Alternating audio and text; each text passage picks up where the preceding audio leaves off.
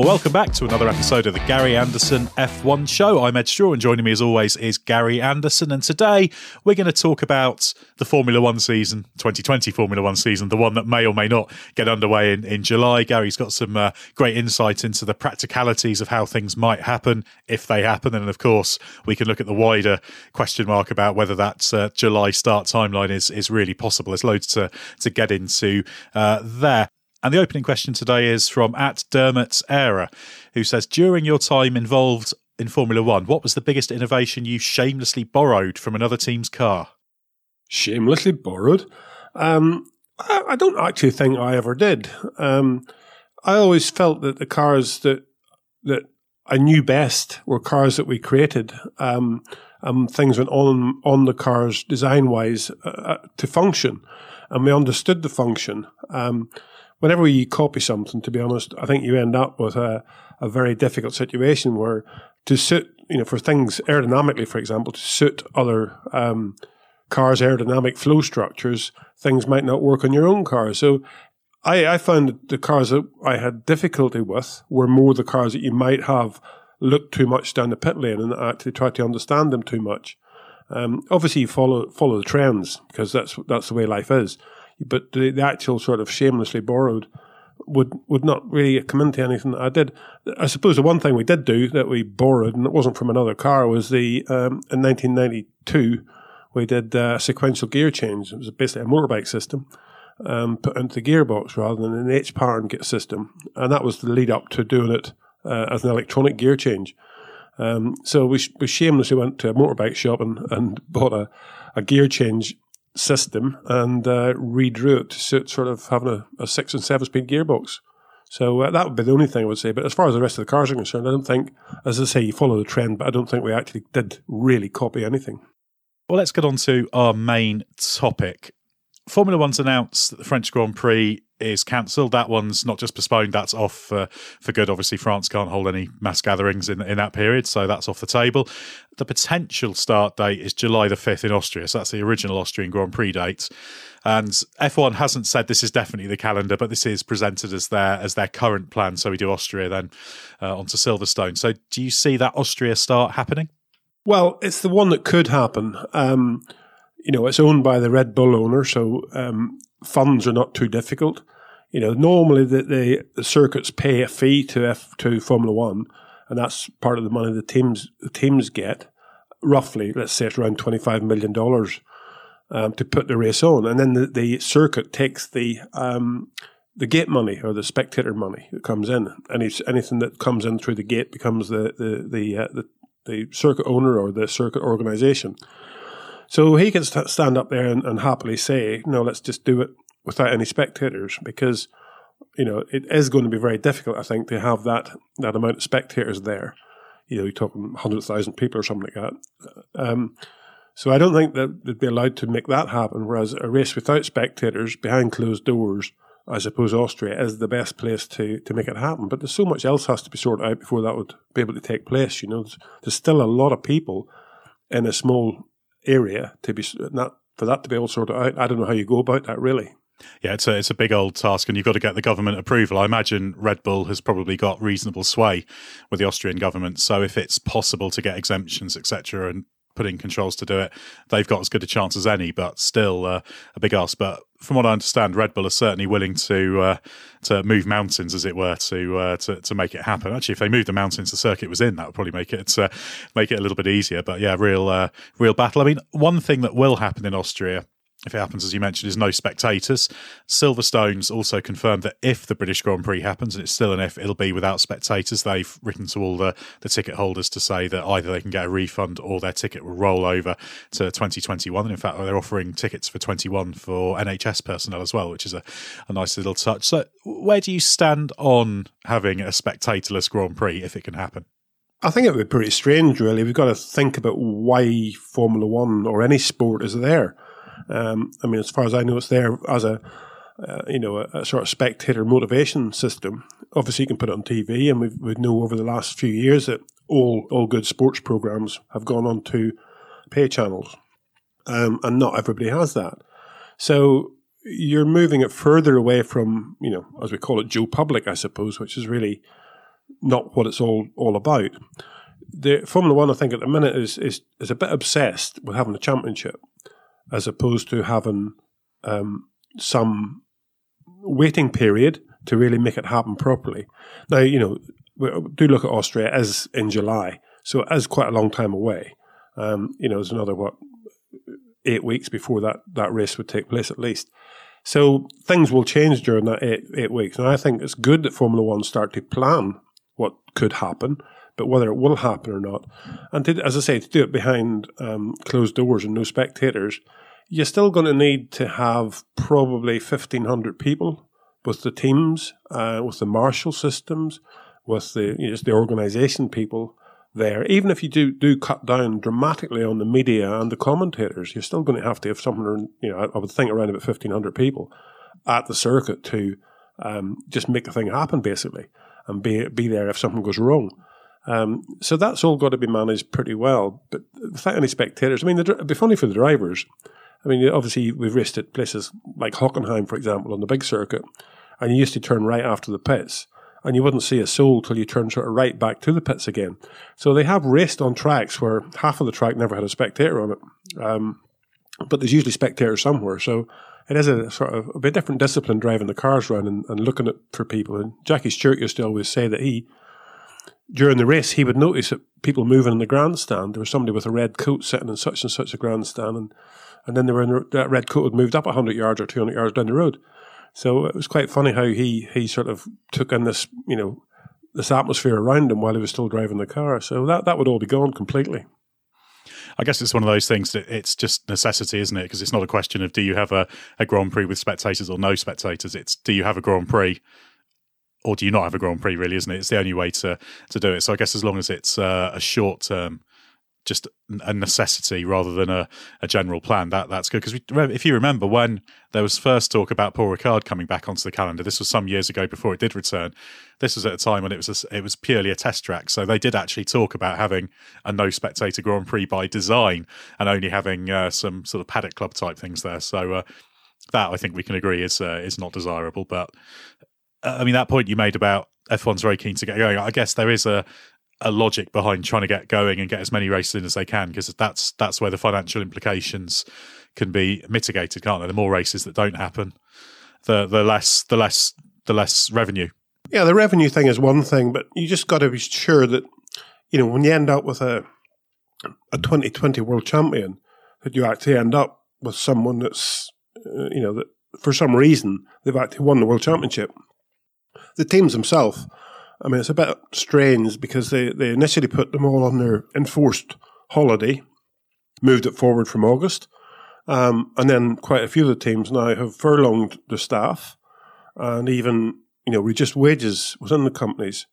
So they're sort of, we got this big moneyed thing, Formula One, that whenever they hit a little bit of a crisis, there's nothing in the bank to sort of support them, and they need to be very careful and not just doing it all for financial reasons. Get back out there racing because somebody somewhere will pay something, and I suppose that's all going to be down to circuits being able to withstand running a race without any income, and the TV companies paying something towards the racing. But as far as the rest of it's concerned, it's a fairly dramatic thing, I think, to ask the sponsors that are on each car to stump up for what would it be a half coverage event, just because of the people aren't watching it for sure.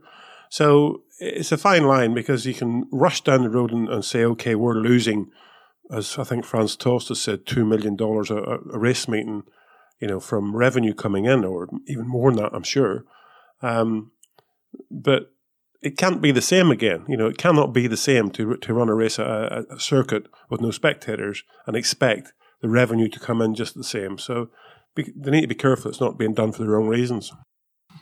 Yeah, and of course there will be pressure on from broadcasters. We know some broadcasters, at least contracts, they have to have 15 races or so. So that's why we're still hearing this talking about 15 to 18 races, because there's a multitude of things. So even if they're not getting much revenue from the race holders, because I presume they'll have to do some kind of financial discount for those paying, they will also need to trade that off against what they can gain from the broadcasters still paying. So it's complicated, a complicated thing to do. Now, obviously, you've got the question of how you run these races. There's talking about having them locked down, and you can control people's movements. You can have charter flights.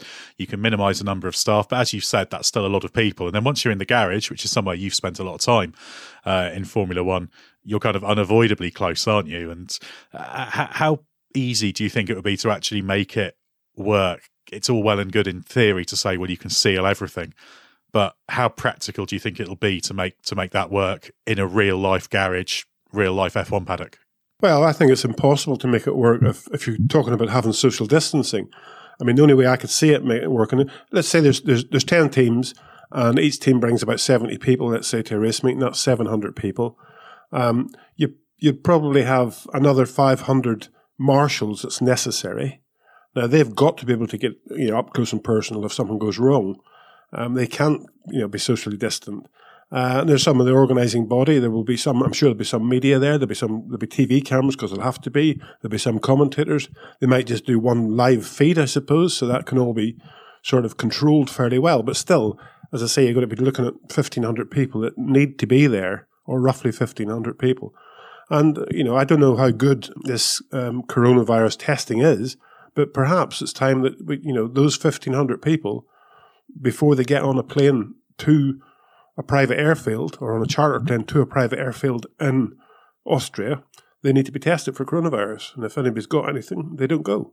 I'm sure you can do something somewhere or another, but it isn't going to be easy.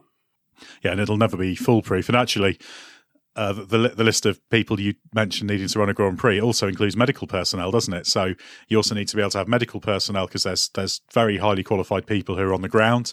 Plus, you also need the possibility, it's thankfully very, very rare, but if there were to be a serious accident and someone to be transferred to a nearby hospital, it needs to be one that's got capacity, etc. So there's also that question of whether it's it's very, very serious for Formula One to operate in general, but for what might be termed a frivolous, non-essential activity, we've got to make sure Formula One doesn't get in the way of more important matters at this stage.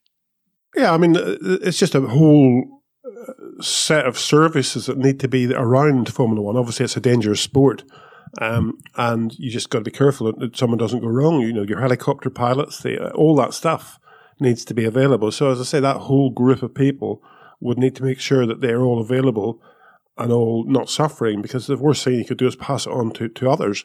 And as I say, that can be done for sure.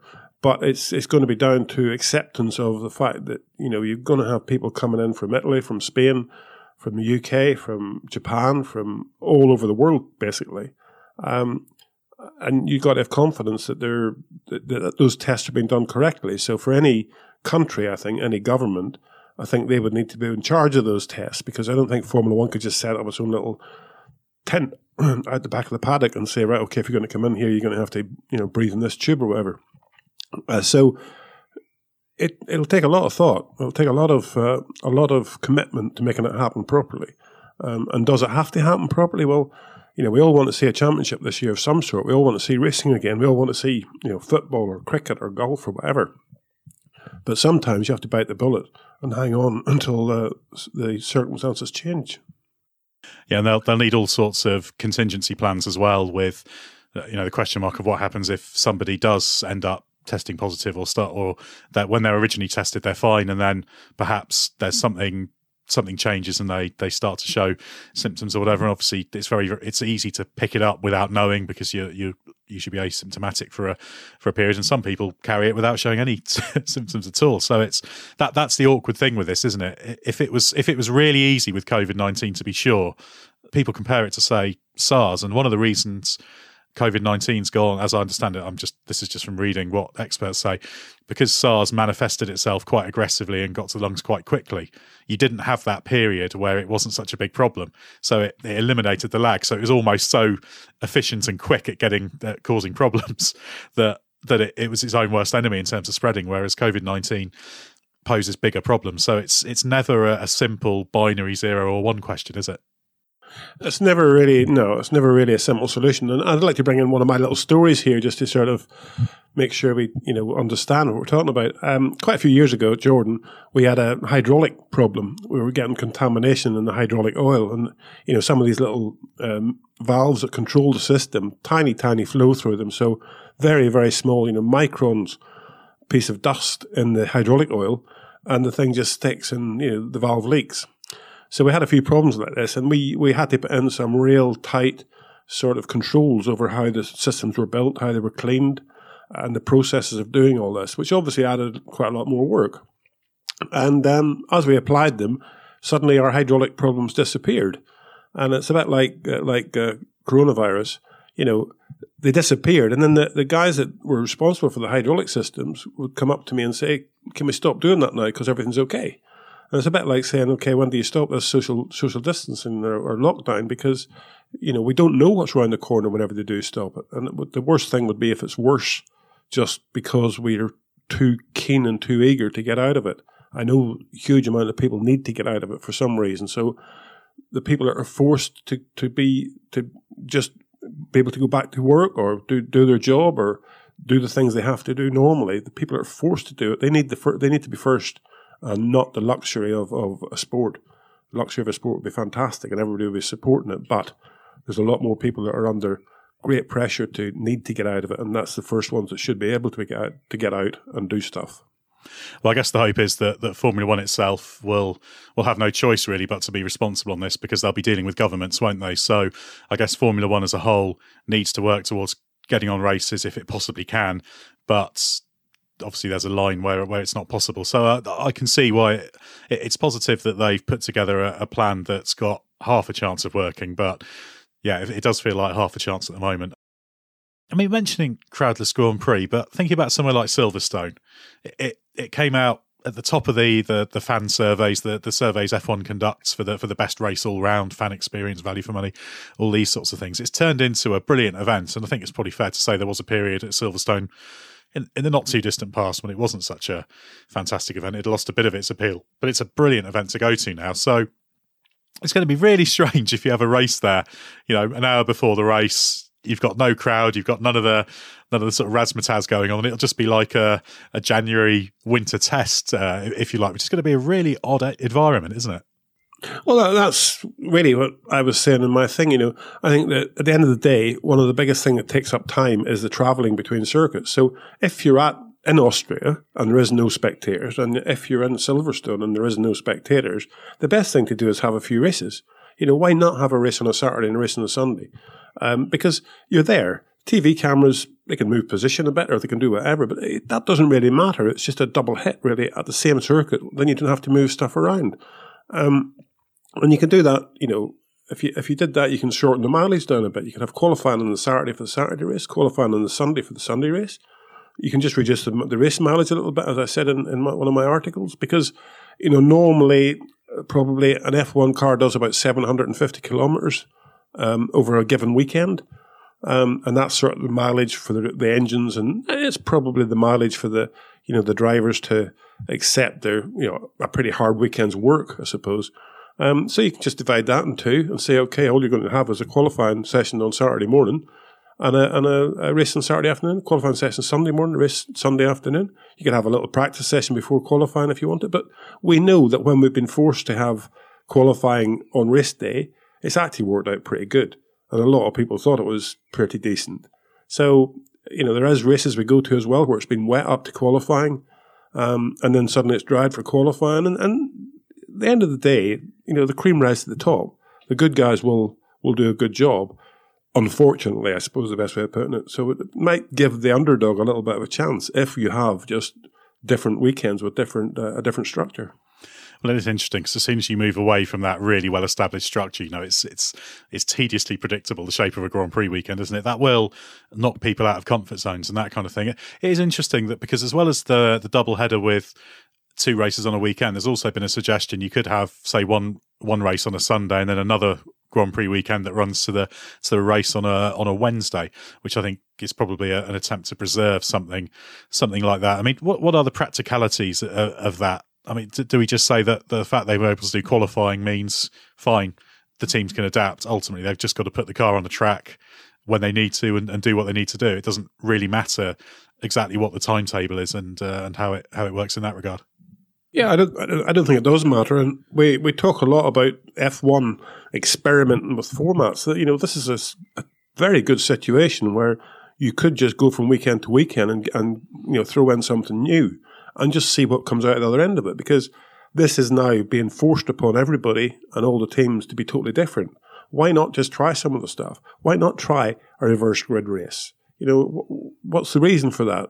Slot one in every now and again. If you've got two races, let's say in Austria, or 2 races in Silverstone, 2 races in Spa, have one of them as a reverse grid race, just to see how it unfolds. Still get points and stuff. And, if it doesn't work out good, well, you can say, well, we'll give it a shot at least, because all the time you're going to be learning and you're going to be adapting to this new situation. So there is opportunity here for F1 to stand up and try to sort of change the face value of what we've been looking at for many, many years, because it's been the same for a long time. We all talk about it being boring. Well, it's not really. I mean, it is quite exciting stuff, Formula One. There's a lull in the middle of the race there where sometimes nothing really too much happens. After lap 10, 15 or something, and the last 10 or 15 laps are always very good as well. So you can cut that middle stint out a little bit and bring it, reduce it a little bit and reduce the mileage so that the cars aren't doing too many miles between services and the drivers aren't working too hard. So it's easy enough to do stuff, but you just have to get on and do it. And everybody needs to agree to doing it, because it's in the interest of everybody to get back out onto the track. And it's in the interest of everybody to do what they can when it does start and make it as exciting as possible. And someone has to change to do that. So now's the time to play with the format. It'll be fun as well to ask some slightly different questions of drivers and teams. They get so used to their work, the way of doing things, that will actually create some new demands. If you've got to turn around things more quickly, if you've got to go through your data much more rapidly, that could even work in favour of the smaller teams, because obviously people talk about data as if it's a kind of magic key, but it's not. A data is just a load of raw material you've got to sift through, and the big teams are very, very good at that, but it does take time and computing power and processes, whereas you might in a way find that if you're trying to use less, almost do a little bit less because you're not as big, you might be able to fit that into a more condensed period, possibly. I don't know. Normally things favour the big teams, whatever happens. Yeah, normally things favour the big teams, but you could get a lucky break, and and again, you can bring in some sort of control over the amount of data. It all goes through an FIA black box as such. So it'd be very easy to put in a timestamp and stuff, and you can't get that for a while. So you cut out all that data a bit and allow teams to think on their feet a little bit. Everybody talks about doing something different, and everything can be looked at about doing something different. It's just we've talked many, many times about just make the teams use all 3 Pirelli compounds. You have to stop twice. You have to use the 3 compounds for at least 5 laps each tyre or something during the race weekend. Why not try that? It's there. The compounds are all going to be there. So it's not really a drama, is it? It's just about trying to instigate something that might pop up and say, that was good, wasn't it? And you have this opportunity because it's completely different now anyway. But the one thing I do want to say, I think that, I think we should look at trying to get whatever season 2020 is, it needs to be done and dusted in 2020. I think making it into, a mega season with running into 2021 is the wrong thing. That would change quite a lot of stuff, stats and whatever. I think that we should look at containing 2020 within its, before Christmas and getting it done. Because otherwise you're just going to get a mess, and that mess is going to continue on for far too long. Yeah, there's a question of you almost start throwing good money after bad, as it were, don't you? Because you compound that you carry problems over into 2021 that, with a bit of luck, we won't have to resolve, be faced with for next year. Although, of course, it all depends on how vaccines go, etc., and whether we're hoping that by the start of next season things are completely normal and you can just crack on as is. But that's still a question. But yeah, I think you're right that F1 needs to keep it contained. A bit coming back to the big picture of the calendar. Obviously, Chase Carey's talked about it. We have Austria and Silverstone, and then we've got that run of 3 European races: Hungary, Belgium, Italy. We know Monaco and France are off for good. There's races in Spain and the Dutch Grand Prix at Zandvoort that are currently down as postponed and looking for a new date, so they could reappear. But if the races that are currently scheduled go ahead as double headers, that's 10 races in total.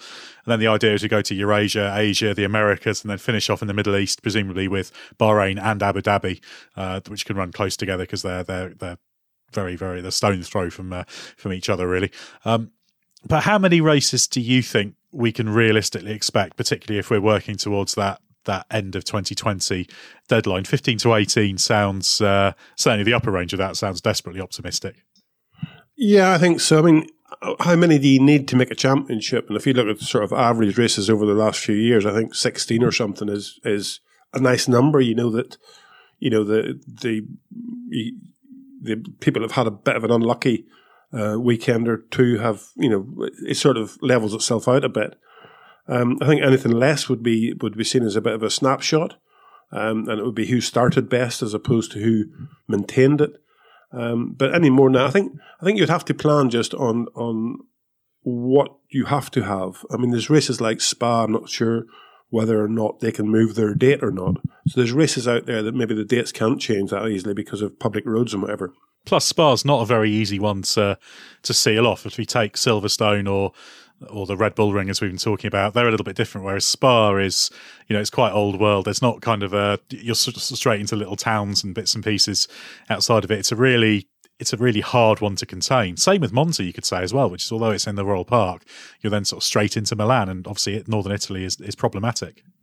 Yeah, I mean, there are the circuits where it will be very, very difficult to contain and stop the public coming in. I mean, even in, as you say, in Monza, you'll have marshals standing at a gate, and instead of the people walking through the gate, they'll go over the top of the wall beside them, and that will still happen for sure.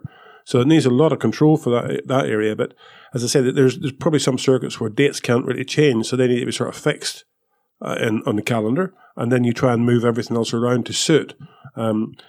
Do you have these, one race at one weekend and a different track the next weekend, or do you try and do a double header and have 2 weeks between all the races? Beginning of July up to Christmas, that leaves about 26 weeks, potentially. 13 weekends, 13 potential every other weekend to race. And so if you had a double header, you could have up to 20 odd races, but you can't really do that right through. So, I think you could achieve 16. You could put the plan in place for 16, and there will be some drop off, I think, but if the plan's there to say, okay, we're going to Austria, we're going to do this, we're going to Silverstone, we're going to do this, we're going to Monza, we'll do this, we'll do Spa. These are the dates that we think we can go there. And then if Austria drops out because it can't do it, you take it off. And then if the British Grand Prix drops out, you take it off. And it will be dropping out because of adverse conditions and government control. But you have to put that plan in place. You don't want to have a big surprise come the middle of June when they all phone up and say, righto, we want to put on a Grand Prix. We're happy for you to come, but can you come next week? Because the team just can't respond to that. So they need to have a calendar in place, dates on it, is the intended calendar as of XYZ. And then as time goes by and we learn more about the situation, those dates, the dates change, but the circuits at the beginning of it just drop off. They have to be that. Well, the teams have, as well, a few of them have spoken about this, and they're talking about 4 to 5 weeks to have the lead time needed, because a lot of them haven't touched cars since they came back from Australia. There's a lot of prep work to do, plus all the logistics. So it's extremely challenging. I mean, the sporting regulations set a minimum of 8 races, which I guess has just been put in there just to stop complete fastest. I imagine Formula One, if they can get 12 proper races off at this stage, will probably be fairly happy. You'd probably sign on the dotted line for that right now. But I did actually have somebody submitted this for opening questions a few minutes ago, but I thought I'd throw it in because it's pertinent, and it's about Bernie Ecclestone, obviously someone you know well and worked with a fair bit over the years. It's from Marco Chacon. Apologies for the pronunciation, but he said, what would Bernie do? Because it's not the first time F1's in crisis. Liberty's management has been questioned. What do you think Bernie would have done to manage this particular situation compared to Liberty? I think he would have showed determination to have a solution. That solution is like what I'm saying. Put a calendar together today that says this is what we're intending to do, and feel quite happy to change it, because it doesn't really, that's what you have to do, respond to the situation. And and you do your utmost to make it happen. But we can't have. We look back at 2012, I think, Bahrain, when everybody shouted about we shouldn't be going to Bahrain. Was it 2012 or 2013? I'm not quite sure. So 12 was the season we went back. 11 was the year we missed it. Okay, yeah, 2012 then. Everybody shouted about that Bernie shouldn't be going there and it was ridiculous and all that sort of stuff. Well, he would look at the situation, put his foot down and go there. We went there, we had a race, nobody had any problems. We all came back. Was it right or wrong? I don't know. I'm not politically enough minded. But, he was very good at making things happen. And I think right now he would be trying to make things happen. But he would work with governments to try to achieve that, and but he'd have a plan, and that plan, put it in place and get on with it. Liberty, they're not good at making decisions when it might cost money on the way there to do something. They're waiting to see who cancels the race, whether it's the circuit cancels it, the government cancels it, Liberty cancels it, the teams won't go, whatever. They always seem to be waiting for this to happen. Whereas Bernie, he was a one-man band, and he made decisions. What Liberty has done is not too far off what we suggest Bernie would have done there, but the question now is both the adaptability and also what's going on behind the scenes, should we say, because that's an area where Bernie was very strong, and obviously he knew all the promoters so well, and Liberty have had time to build those relationships, but the kind of wheeling and dealing element of Bernie Ecclestone was very good for situations like this, wasn't it? Oh, yeah, Bernie was a second-hand car salesman when he started. He was a wheeler-dealer. And, whenever somebody said, we can't pay that amount of money to put the race on, then, Bernie would quite happily say, well, okay, I'll take it. I'll put it on. And I'll take the gate money.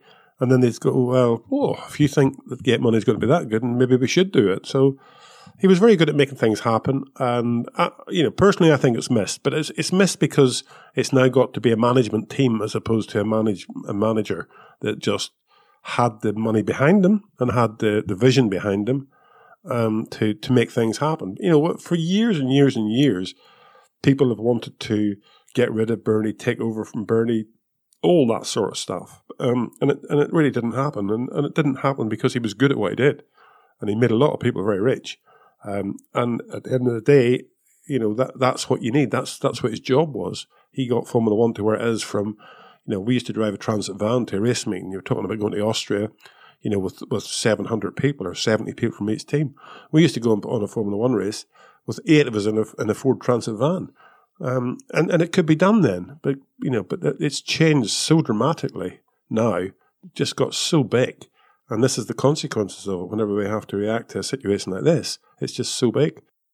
Yeah, hugely complicated challenge. So although it's easy to criticise Liberty and there's areas where it may be warranted, we shouldn't underestimate how big an operation this is and how difficult it will be to solve this problem, because it's as everyone keeps saying, unprecedented is the word that people keep throwing around. Well, thanks, Gary, for your insight into F1's battle to happen in 2020. We are hoping that it will. It'd be great if it starts in Austria, because we'd like to give you some racing to talk about, if nothing else, and a few technical developments to cover. But we will keep cracking on with the Gary Anderson F1 show in the interim anyway. So thanks, Gary, and we'll see you all next time.